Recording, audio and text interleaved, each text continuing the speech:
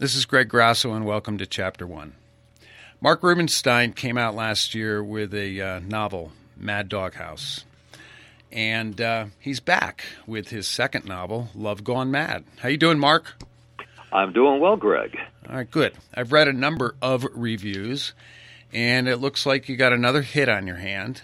So I hope so. Yeah. Let's talk about Love Gone Mad. What's going on in this book, Mark? Okay, well, Love Gone Mad is it's a thriller, which is what I tend to write, and it concerns a young heart surgeon named Adrian Douglas who encounters a very lovely neonatal ICU nurse, Megan Haggerty. They meet in the hospital cafeteria where they both work. They're virtually drawn to each other instantly, and they each have a lot of baggage in their earlier lives, namely in the form of former spouses. The heavier baggage, however, seems to belong to Megan, who has an ex-husband living in Colorado, who takes the idea of possessiveness to new heights. And to put it mildly, strange things begin happening when Megan and Adrian begin seeing each other and begin dating. And ultimately, they are being stalked by Megan's ex-husband, and the plot takes various twists and turns where ultimately they have to fight for their lives, and other things happen that involve the forensic psychiatry and the law. With a trial in the court system, and the novel does take a variety of turns, mostly unexpected ones, and for fear of giving away too much of the plot, I don't really want to say anymore, other than it explores the issue of what can be a thin line between love or obsessive love and madness, and also the idea of the kind of mortification that some people feel. To put it this way, the Jodi Arias kind of thing, where someone who has been rejected by a lover really can go on a lethal rampage, as well as other aspects of the forensic world, the courtroom, and in some respects it's a courtroom thriller as well. Yeah, I agree. Speaking of baggage, Conrad, the husband, correct? Yes, the ex-husband. Yes, the ex-husband. Is he psychotic, or is this just jealousy and anger? I mean, how does that metamorphosize? It metamorphosizes over the course of the novel. I mean, it certainly begins with a level of jealousy on his part because of some feelings he has about his background, his past, which was very traumatic for him.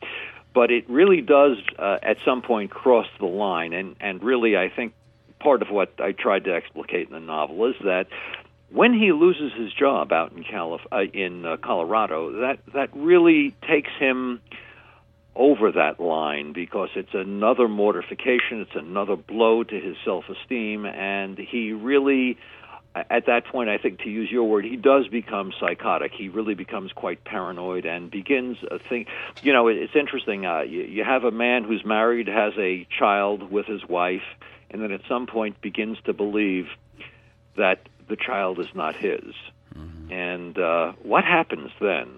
What if a man suddenly develops the notion, if you will, the paranoid delusion, that the child who has been born in the marriage is not his own, but is rather the product of his wife's affair with another man? And this can take us into some very uncharted territory, and in Conrad's case, it does appear to be psychotic. Mm-hmm. You being a psychiatrist, I'm sure you've seen this during your practice. What's the threshold? What actually throws someone over from a very angry person, someone who's confused about his life or unhappy with his life? He gets to a certain point, he loses everything. But from a physiological standpoint, what causes the psychosis? That's a multi-pronged question. Yeah, it is. I don't know that anybody has the final answer on that, and in many respects, the jury is still out in terms of what causes psychosis. I think most psychiatrists and scientists and mental health professionals would agree that there has to be some biologic predisposition. I guess we could say that about almost any tendency in any human being. There has to be some basic either biological or constitutional tendency in that regard. But on top of that, if we see somebody who's had a traumatic upbringing, a very deprived childhood, one that really is characterized by trauma, and I don't mean just the ordinary, using the word rather loosely, the ordinary traumas of childhood, but something that's beyond the pale, that further can set the stage for difficulties down the path. And then when you get what may be viewed as a catastrophic kind of loss, and there are various losses we all sustain in life. I mean, one can be the loss of a spouse, the loss of a loved one through death or divorce. The loss of a job, of course, can be a tremendous stressor for people, and particularly in this economy today, and when we see men and women in their 50s and even older who are losing their jobs for a variety of reasons and really are never going to get back fully in the job market. These are all stressors when, if you combine them on top of, let's say, a genetic or biologic predisposition, and on top of that, let's say, early childhood difficulties with rejection and those kinds of things, we may see a final common pathway emerge where that person could become psychotic. But there's no way of really predicting who will and who won't. If we could do that, I guess in some respects the world would be a safer place. There wouldn't be people like Aaron Alexis and James Holmes, the Aurora, Colorado shooter. So it's a complicated mix of elements that goes into this scenario that can eventuate in psychosis. Well, so I got to stick on medicine for a second here, but sure. So there's a lot of talk about these genetic profiling tests where you can look at the gene structure of a young child now, or they're at least working on this, where they can show any kind of predisposition to certain psychological tendencies as well as physical tendencies. Is that? It seems very far-fetched to me, but if you look at the science, it makes sense. Are we ever going to get to the point in society where we're at birth they do a blood test, they run your DNA, and then oh boy, this guy's going to turn into this type of person? Because I see there's a lot of writers, this dystopia writers that talk about this futuristic profiling with genetics.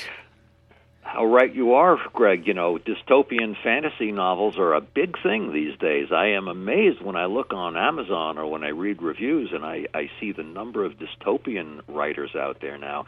You're really perhaps alluding to the possibility of a Big Brother type of governmental overseeing of where we go. I think almost anything can sound far-fetched in the moment, but if 30 years ago I were to describe to you, or anybody would describe, the possibilities inherent in what we do today technologically in smartphones and the kind of... You remember when we were kids, the Dick Tracy wristwatch, where it was pure fantasy. It's here. Yeah, it's here. It's here. I think Google is working on it. Apple is working on it, and there are people talking now about walking around with a pair of glasses on, or maybe even having it imprinted on the lens of your eye, or possibly on your retina, and being able to scan and surf the web as you're walking along the street. I mean, my God, we are headed possibly to a dystopia if we survive as a species that long. But it can be frightening, but there is no question that the genetics are there. The human genome has been dissected already. It's only a matter of time before these things become common, everyday occurrences. And where they will go societally and socially, I mean, I don't know. I'm not in the prediction business, but these are all real possibilities. But you as a psychiatrist can see this mass psychosis happening over the past few decades. I mean, hell, everybody's into this just insane psychotic. What am I trying to say? Movies and writers are writing about this madness, And in the 60s and 70s, it wasn't that way. And I'm thinking that media is actually titillating to these generations, these young kids coming up. I mean, there's a lot of negative stuff out there compared to a positive. There is, Greg. There is, and I give you an example, and this is nothing new, and I'm not throwing anything that's terribly original at you, but I was watching television last night, and I was anxiously awaiting the penultimate episode of Breaking Bad, and before that, an ad came on for Grand Theft Auto. Oh yeah. And I'm watching this thing, and I'm saying, my God, this describes a dystopian world. And I've read some articles recently that there are people who spend up to 8 or 10 hours a day, and to the extent whereby they neglect much that's going on realistically in their lives, because Grand Theft Auto now, they have programs in this thing where it becomes an alternative reality of sorts, where you create characters, or I don't know, I've never played these games, but there is just a plethora of vehicles available now for all kinds of rather crazy technologically driven fantasies, and where there's extreme violence, and where kids today can be bathed in this stuff, marinating for much of their days and evenings in this stuff, and you do have to wonder, what effects is this going to have on kids and on our society? I don't know. I don't know that there are any answers right now, but people are speculating about the possible effects of violence in movies, about the mass media, about technology, and even pornography. I mean, it's really, we're living in a different age. The old paradigms are rapidly evaporating. Yeah, they are. Which concerns me about our mental health system in the United States. I work at a local level, at a library. I get transients. I get folks on with mental diseases. Some of these guys and gals are diligent in taking their meds. Others, you can just spot them a mile away. It's like, oh boy, sure. he's off today. Which concerns me about the whole mental health delivery system in the United States. It's something that we talk about. We've gone to a place where society is kind of throwing them back into the world again. I mean, I just don't understand why we don't see it and why we don't do anything about it. Is it too big of a problem? I don't know that it's too big, but we have, once what used to be called major tranquilizers came along, and there have been a few generations of them now, we now have what are called atypical antipsychotics, which are used very effectively. One of the really big ones now is Abilify. It's even advertised on television. But in the 50s, when Thorazine first came out, followed by Stelazine and then Mellaril, and now we're into Abilify and a number of the others, it really did empty out the mental institutions, particularly the state institutions, because people's symptoms were vastly improved. I mean, these are almost miraculous drugs. The problem being, however, of course, that when these people feel better, they then stop taking the medication. It's almost a natural human tendency. When people are taking medication, it helps them, they feel better, then they decide to cut back or cut it out, and then, of course, they relapse right back to where they were. Of course, there are other disorders that are not so amenable to medication treatment and where you only get a partial remission or whatever. But the bottom line is, yes, we do have an enormous problem in this country in terms of mental health care and the delivery system. part of it is because there is such a thing, believe it or not, as human and individual rights, and the state does not have the right to mandate that someone be held permanently. We are not Soviet era, USSR, and we don't put people in mental institutions for political reasons or because we don't like the way they think or whatever. And as soon as they're feeling better, they do get out, and they're supposed to follow up in outpatient departments, but oftentimes they don't. So we do see this large cadre of homeless, alcoholic people. They're trying to self-medicate by virtue of street drugs or alcohol, and that never works, and they are dysfunctional and can get in trouble, and we can get people such as Aaron Alexis, who killed 12 people at the Navy Yard in Washington. We get severely troubled people like James Holmes, who killed and wounded many people in the Aurora, Colorado shooting in a movie theater. And of course we do get the homeless who are just lingering and loitering in parks and alleyways, and there's oftentimes very little that can be done. I try to address some of that in Love Gone Mad, where the whole issue of involuntary hospitalization comes up, specifically for Conrad Wilson, who was the ex-husband, who was quite disturbed and who does represent a menace and a threat. But as the novel points out, of course, in a fictional way, these best efforts can at times be thwarted.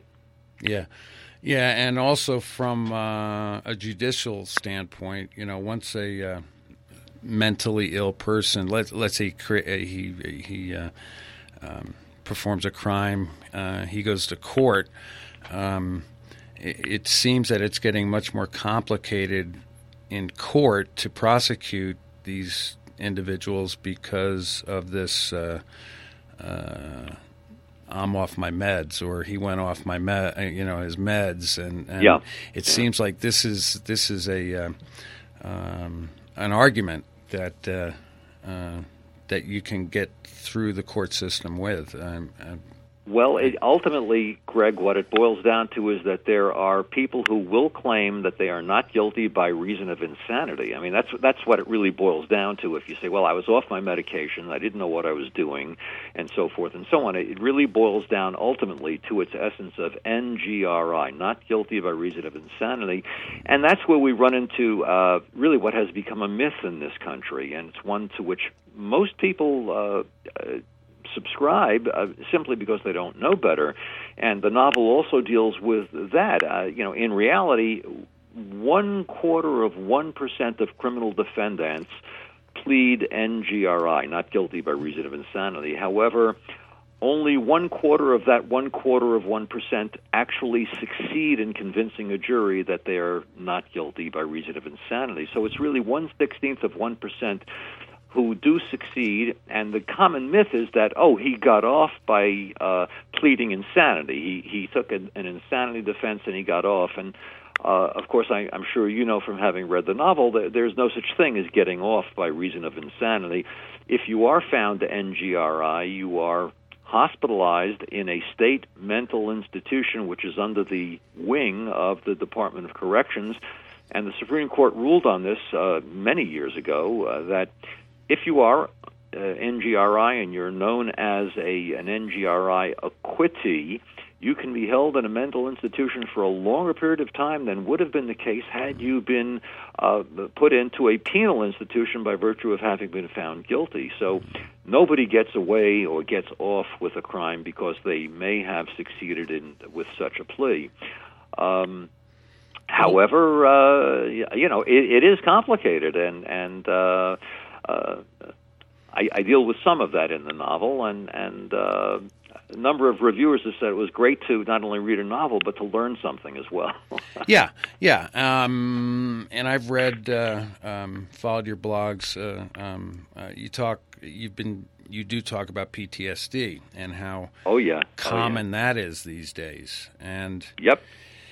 They even tried that in the Jodi Arias case, although it was a ridiculous claim because, to begin with, she claimed she could remember nothing about the actual murder itself.